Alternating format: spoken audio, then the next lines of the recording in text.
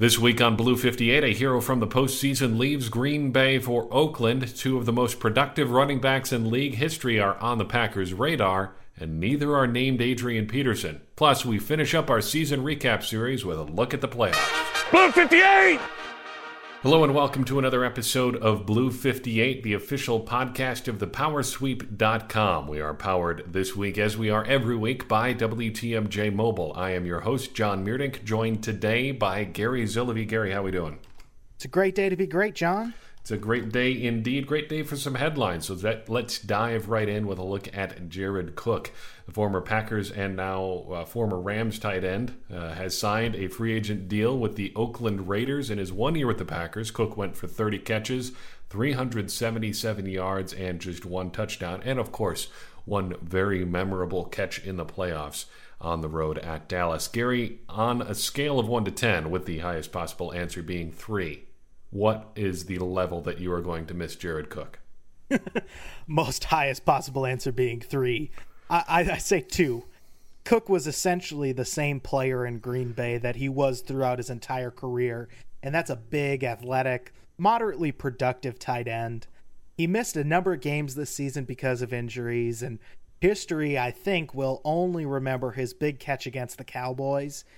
I'm excited about Martellus Bennett. I think he's an excellent addition to the Packers offense.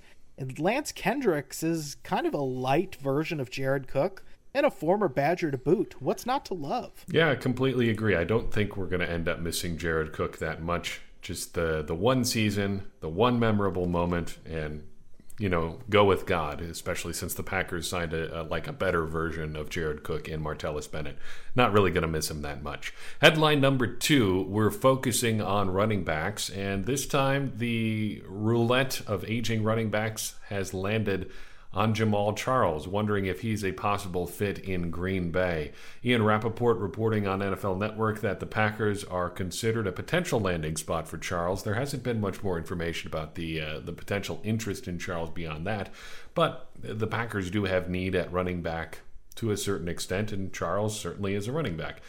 But there are some caveats there. Due to some injuries, Charles had just played only 290 snaps over the past 2 seasons, including just 27 in 2016.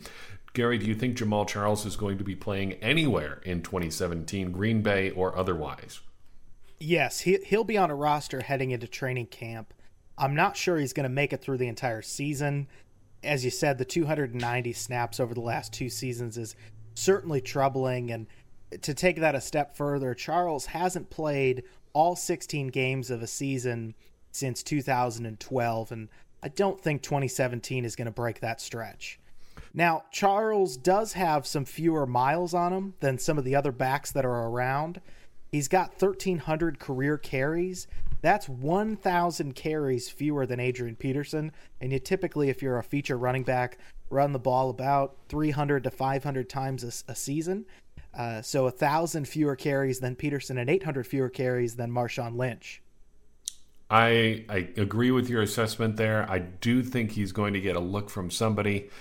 I really don't think it's going to be the Packers. I don't see a lot of reason for them to sign a running back on the wrong side of 30. Running backs beyond the top guy really don't get used that often in Green Bay, barring an unusual circumstance, and I don't think Charles is going to be the guy who's going to change that. That said, as we've said on the blog, if they're going to sign one of these running backs that is on the wrong side of 30, I would prefer Jamaal Charles just because of what he can bring as a receiver and a guy who's comfortable operating out of the shotgun. He does those things really well, and that's something that we've talked about a lot in terms of the Packers needing that sort of back. Finally, sticking with the running back vein, this is not so much something that's realistic in terms of the Packers actually doing anything, but sort of another chapter in a long and complicated story. We're speaking about Marshawn Lynch, who has said that he wants potentially to come out of retirement and play for the Oakland Raiders. They've been sniffing around him a little bit. They would have to do quite a few things here, either to make this happen. He's on the reserve/retired list for the Seattle Seahawks, and the Seahawks could activate him from that list and then trade him to the Raiders or just release him outright. But it sounds like Lynch would be interested in playing with the Raiders if a few of those things would happen. Now, if Lynch is interested in joining the Raiders, he could theoretically be interested in joining the Packers, especially since they have a long history together too. Gary, you've explored this pretty in depth. How much have you wanted Marshawn Lynch to be a member of the Packers? Over the course of the last 10 years, I think I wanted him the most in Green Bay in 2010, excuse me. In that season, he was anywhere between the first and third string running back with the Buffalo Bills. The Bills had selected C.J. Spiller in the first round at running back that year and were ready to move on from Lynch. I was at Lambeau Field when Lynch played that 2010 season, and so much was made that maybe the next week he'd be back on the Packers and back in Lambeau Field. And it didn't work out. And interestingly enough, the Bills wanted to trade Lynch to the Packers for A.J. Hawk, eventually settling for a 4th or 5th round pick from the Seahawks. Flash forward to 2017, Marshawn Lynch is 10 years into his playing career, and he sat out all of last year.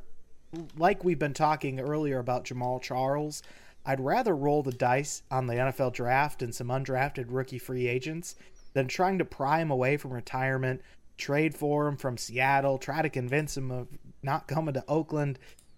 I think I'm good with where the path is heading for Green Bay at running back. I do too, especially as it pertains to Marshawn Lynch. Look, I would never want to play the he doesn't want to play football sort of card. But Marshawn Lynch seems like he's got some other stuff going on in his life that he is interested in as well. You know, he makes media appearances when he feels like it. He's just living his life the way a guy in his early 30s with a lot of money probably should. And he seems to be enjoying it. I don't know if I would want him to come back for any team. And I don't think the Packers are going to be the team that he comes back with, regardless of what sort of situation he ends up in. But it's been interesting to take a look back on his semi-flirtation with the Packers, and the Packers semi-returned interest. We're going to have to do something on Lynch, and Gary, you know the next name I'm going to say. Tony Gonzalez. Right? I'm just doing this podcast so I don't get fined. Well, we can pay you in Skittles, too. I think that works for Marshawn Lynch. Are you a Skittles guy or another small candy sort of guy? Was it Skittles or M&M's? I don't really care. They're both garbage candy. They're filler candy, aren't they? They're terrible. Unless they want to sponsor Blue 58, in which case they're the most Skittles. Wonderful, delicious fruit snack food ever. Top 5 candy of all time. You know it, I know it, everybody knows it. Hey, Gary, we got a great newsletter for people to sign up for on our website. We've been getting some good response there, and I just want to make sure that everybody knows how to sign up. What's the best way to get hooked up with that newsletter opportunity? The best way is to revive the passenger pigeon, write your email address on a slip of paper, attach it to the passenger pigeon, and let it go. It'll find its way to us. We'll put you on the email list. If that's too much work for you, you can also head on over to our website, www.thepowersweep.com. On the right-hand column, there's a spot to drop your email for the newsletter, and you will receive it every Wednesday with a link to the latest episode of Blue 58 and a highlight of what we've been working on the site, so you can catch up on what you might have missed. And it's a great way to stay on top of one thing that we've been working on extra hard and is just about finished now, our player recap series. We are recapping every single player for the Packers who suited up for the 2016 season. We're just about to wrap that up, and we'll give you the highlights of the last few guys as they come out. So check that out on the website. It's thepowersweep.com. You can see it on the right side of the page. All right, let's move on. Blue 58! So Gary, we are bringing to an end here something that we've been doing over most of the last 4 or 5 episodes here of Blue 58. We are taking a look back at every game of the 2016 season, doing this for 2 big reasons. First and foremost, we are trying to become smarter fans of the Green Bay Packers here at Blue 58 and on thepowersweep.com. And because the Packers play 16 and last season 19 games in a season at a very frantic pace, it's sometimes hard to add a little bit of context to what's going on. That's what we're trying to do, looking back at all these games, understanding why they played out the way that they did. The second thing that we're trying to do is sort of trying to tease out that ultimate story of the season. What is the real sort of defining storyline of the season that wove itself through all 16 games that may not have been immediately apparent? This last season, we heard a lot about Aaron Rodgers, whether he was, I don't know if losing his step is the right thing, his relationship with his family, his relationship with Mike McCarthy, all of those things. Ultimately, they don't have a big effect on the season, but they were there. We want to try to look past all of those things and get to the essential elements of the season. And as we wind up here in the playoffs, perhaps that's what we're going to be able to do. So, Gary, let's dive right in. Playoff game number 1. We're in the wild card round, and the New York Giants are coming to Lambeau Field. They sure are, John. And on the day before, on their off day and the week before the game, some of the New York Giants players, including star Odell Beckham Jr., Sterling Shepard, salsa dancer Victor Cruz, and Roger Lewis, flew down to Miami and partied before returning back to New York to prepare for the Packers. The media roasts these Giants for supposedly not taking the playoffs seriously. Would it affect the Giants in Lambeau? Well, maybe not so much, because on the other hand, you've got the wizard of Lambeau Field, Eli Manning, who is 2-0 in the playoffs against some of the Packers' historically best teams. After all of the effort it took the Packers to run the table, will they have enough gas in the tank to get past their playoff rival, New York? Well, looking at the early goings in this game, it looks like the answer would be no. If you just look at the final score, it's easy to forget that early on this game was pretty terrifying. Packers' first few drives were terrible. In fact, their first drive gained 51 yards total. The Giants led 6-0 early in the second quarter. Aaron Rodgers looked like a mess, but with about 5 minutes to go in the first half, it happened. Aaron Rodgers got hot, starting with a great throw to Davante Adams, then a second great throw as he danced around in the pocket for literally 15 seconds before throwing a touchdown to Davante Adams.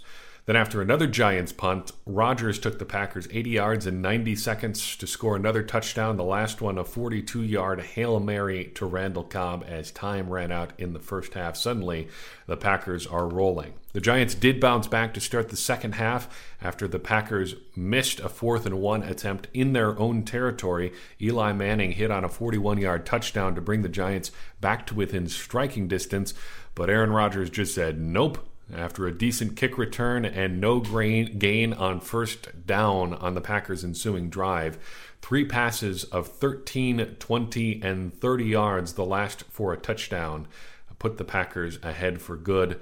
Packers ultimately scored on 4 of their 6 meaningful possessions in the second half, and they cruised to a 38-13 win.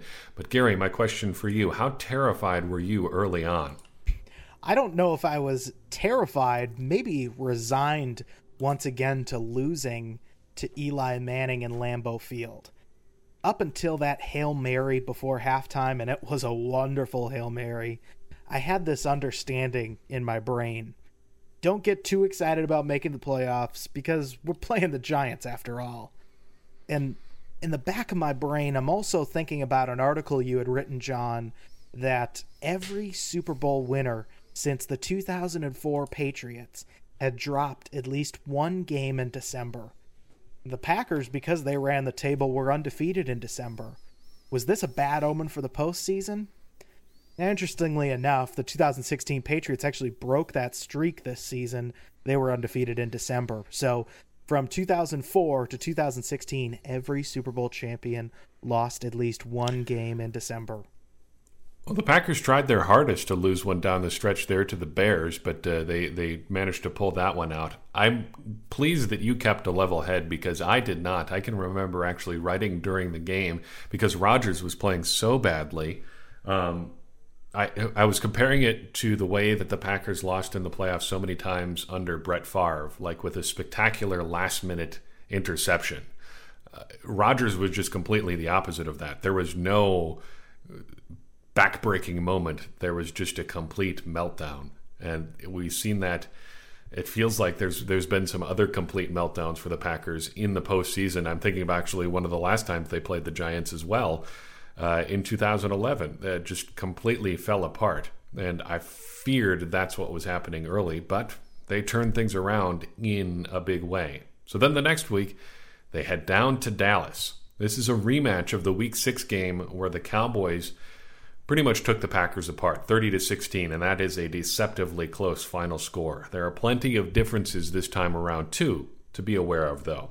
There is no longer a quarterback controversy in Dallas. The last time the Packers and Cowboys played, it seemed like there was a reasonable chance that Tony Romo could return from his injury and unseat Dak Prescott at some point. That is not the case now. Dak Prescott is officially the man. Dez Bryant is healthy for this game. He had missed the previous game, and he always seems to be a little bit banged up, but he seems to be firing on all cylinders for this one. He'll be matching up with Ladarius Gunter. On the Packers side, no Jordy Nelson. He cracked a couple ribs early in the New York Giants game, and he will be out for the Dallas game. And looking down the road, it's not even clear that he'd be able to play in the NFC Championship game should the Packers make it there. And finally, a big difference is that Aaron Rodgers is actually playing well now. It's weird that was, even looking back, it's weird that was a storyline. But when the Packers played the Cowboys, Rodgers was still mired in whatever kind of slump he was in, and it didn't look like he was going to be coming out of it anytime soon. He did eventually right the ship, and the Packers rolled into the playoffs. The Cowboys finished the season 13-3. They are the second seed in the NFC playoffs, or are they the top seed in the NFC playoffs? Yes, they are the top seed over the Falcons. They are favored by 5.5 points in this game and seem well positioned playing at home to make this another Dallas victory in the playoffs. And what a surprise for any fan who might have remembered Green Bay with Brett Favre and Mike Holmgren going down to Dallas. What it seemed like a yearly beatdown in the playoffs. It was a different story early on in Big D this time around with Rodgers and McCarthy. The Packers scored touchdowns on each of their first 3 possessions to jump out to a quick 21-3 lead. But the Cowboys hung in there. They rallied to tie the game 28-28 with 4 minutes left in the fourth quarter, and that's really where things got quite interesting. Aaron Rodgers leads the team down, and with just under 2 minutes left, Mason Crosby kicks, by all accounts, a heartbreaker of a 56-yard field goal to put the Packers up 31-28. Dallas drives down the field and knocks through a Dan Bailey 52-yard field goal with just 44 seconds now left, tying the game 31-31. So, are we heading to overtime? Or maybe Dallas gets the ball back and kicks another field goal to go up and win this game? Not so fast, my friend. Green Bay is facing 3rd and 20 from their own 32-yard line. Aaron Rodgers rolls out to his left with the help of guard Lane Taylor pulling, and he finds Jared Cook, now an Oakland Raider, for 36 yards in a miraculous catch that unfortunately is ruined by a terrible play-by-play by someone whose name rhymes with Schmuck to put the Packers up on the very edge of field goal range with just seconds left. Crosby nails a 51-yard field goal. Time expires and the Packers escape with a 34-31 win over the favored and top-seeded Dallas Cowboys. John, Dallas was 13-3. They had a great season. Ezekiel Elliott and Dak Prescott were both considered to be not only in the Rookie of the Year discussion, but also the MVP discussion. Meanwhile, Green Bay stumbled through most of the season before running the table. Did the better team win this game? I have to add a caveat to the best team sort of distinction there. I think on this particular day, the best team did win. I'm not sure the Packers would have been the best team every day or even most days, but on this particular day, they were the better team, and the better team did win. The Packers handled the things that the Cowboys do best. The Cowboys ran with Ezekiel Elliott. They racked up 125 yards on 22 carries, but the Packers withstood it. Dak Prescott and Dez Bryant went nuts. Dez tore up Ladarius Gunter, 9 catches for 132 yards and 2 touchdowns, but the Packers withstood it. The Cowboys made a furious comeback, but the Packers withstood it. The Packers, meanwhile, exploited every one of Dallas's weak points especially their inability to cover tight ends. Richard Rodgers had a big touchdown catch. Jared Cook did everything that he does. And the Packers ended up on top. That's how you win playoff football, and that's exactly what the Packers did. And the Packers headed off to the NFC Championship game. I think you're absolutely right, John. The Packers probably don't beat Dallas every time they play. If that old adage, if you play it 10 times, play it 100 times, play it 1,000 times. But I think you're right. The Packers have the better quarterback, and oftentimes that's just enough to win in the postseason. So as you said, the Packers head down to Garyland in beautiful Atlanta, Georgia. 89 degrees here, by the way, today. On the surface, the Falcons look quite a lot like the Cowboys. They both run the ball well behind a great offensive line, and they have superstar game-breaking wide receivers, Dallas with Dez Bryant and the Falcons with Julio Jones. To say that Atlanta is a similar matchup to Dallas is just untrue, though, for two reasons. So first, the Falcons coaching staff has really been defensive-minded since 2007 with Mike Smith and now with Dan Quinn from the Seattle Seahawks, while the Cowboys have only had one season during that stretch where their defense was ranked higher than their offense. So second, the Falcons are also playing more important football sooner. They had to win in the Georgia Dome against a playoff-tested Seahawks team and needed to win in Week 17 to secure a bye in the postseason, while the Cowboys hadn't played a meaningful game in about a month before the Packers came to town. So, John, the trip to the Super Bowl is on the line. I'm in the house. What happened? Well, my question here is really, when do you think the game ended? Because I think you could make the case that the game ended as soon as the Packers kicked off and the Falcons received the ball, because the Falcons just took care of business from the word go. They scored on their first three possessions. They only punted twice all day. Meanwhile, the Packers started their first five possessions thusly. They missed a field goal, they fumbled, they punted, they threw an interception, and then the first half ended. I would like to point to one particular sequence of plays that came right at the conclusion of the second quarter as the real definitive end of the game.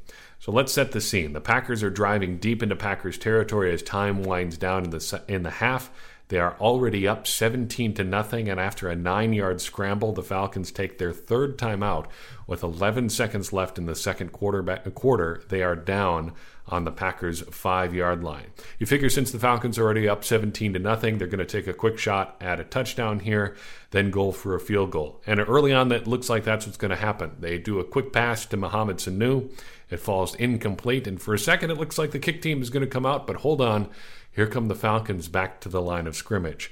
The Falcons misfired again on their first play, but they managed to get Julio Jones isolated on Ladarius Gunter one-on-one for their second attempt. Quick pass, a touchdown, 24-0 Atlanta. The Packers can collect their game checks in the locker room at halftime because this one is over. Gary, were you more upset by this game at the time, or are you more upset now that some time has passed? I'm more upset by this loss now, but just barely. I say now only because of how the Super Bowl ended. Had the Falcons cruised to a win against the Patriots, you could sit back and go, if you're going to lose, at least lose to the champions.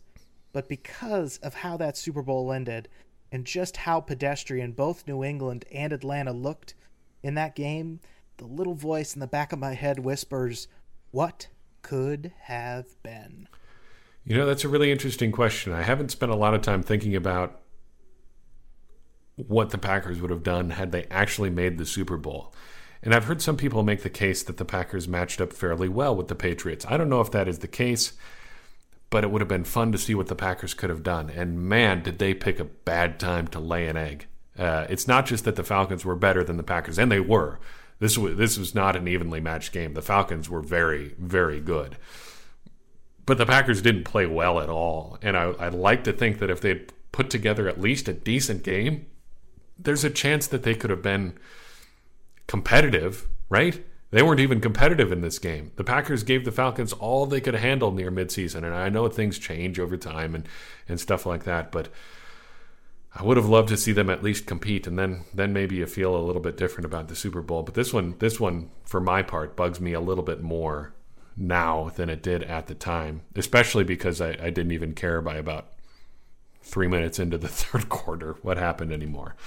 So the season ends is a little bit of a bummer, but our main mission here still is intact. We said we wanted to do this to try to come up with something like an essential story to the season, which may be different or may not be different from what is sort of the perceived narrative around the team.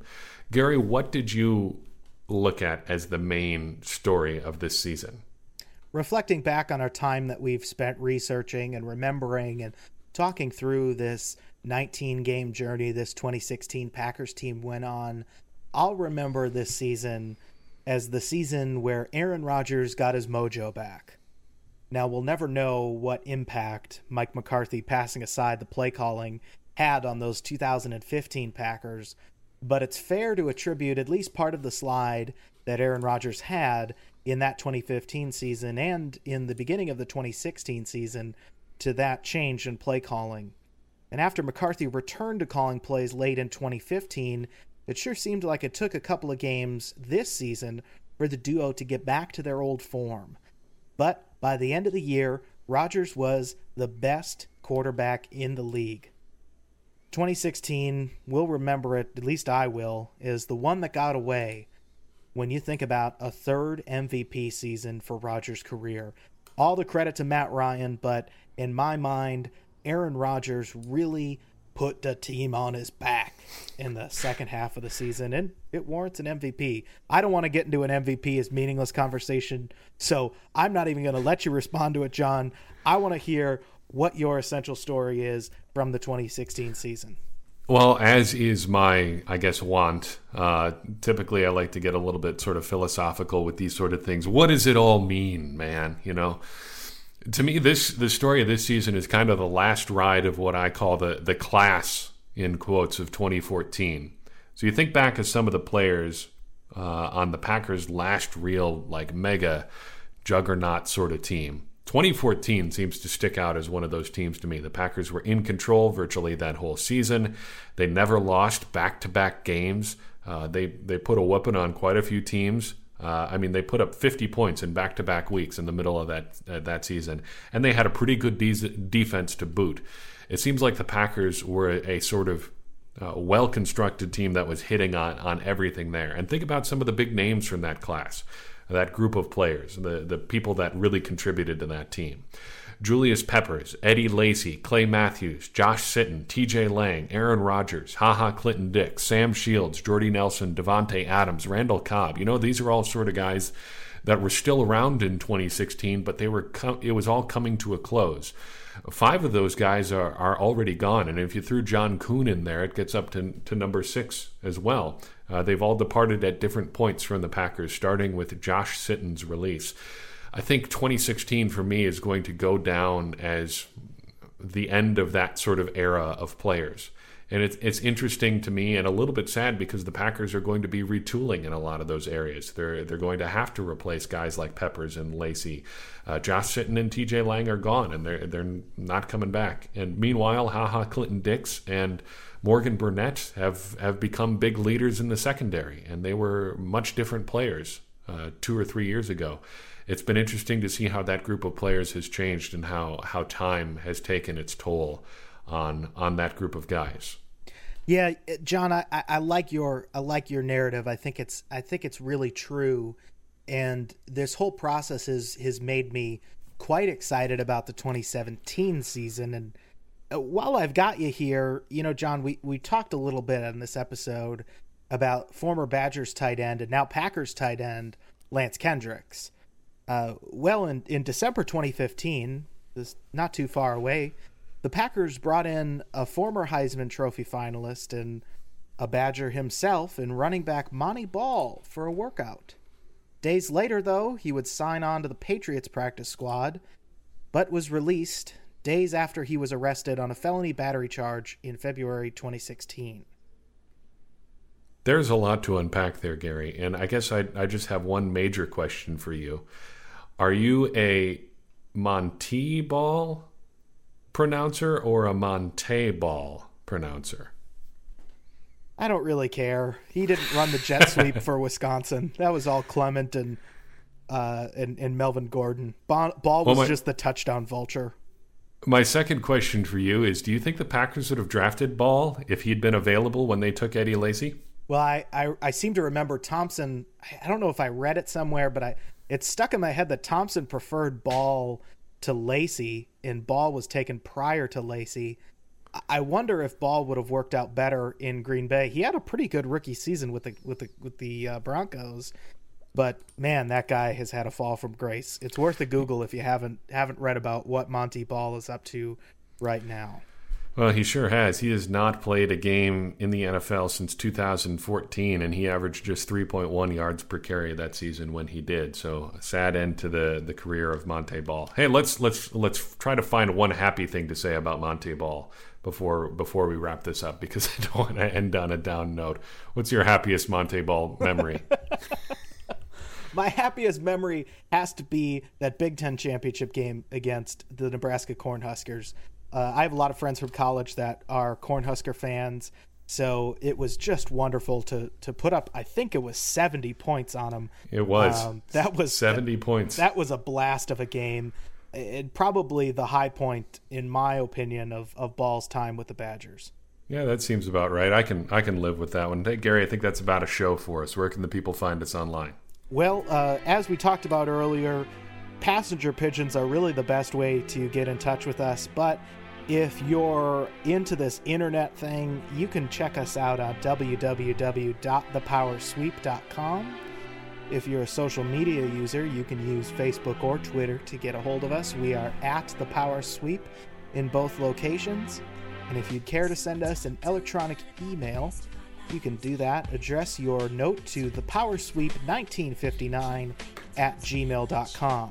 We'd love to hear from you. Any feedback helps make John and I make Blue 58 and the Power Sweep better, and helps make all of us smarter Packer fans. And smarter Packer fans are better Packer fans, and better Packer fans are what we all want to be. For Gary Zillevy, I am John Meerdink. We will see you next week on Blue 58. Keep thinking of the night in June. I didn't know much of love, but it came.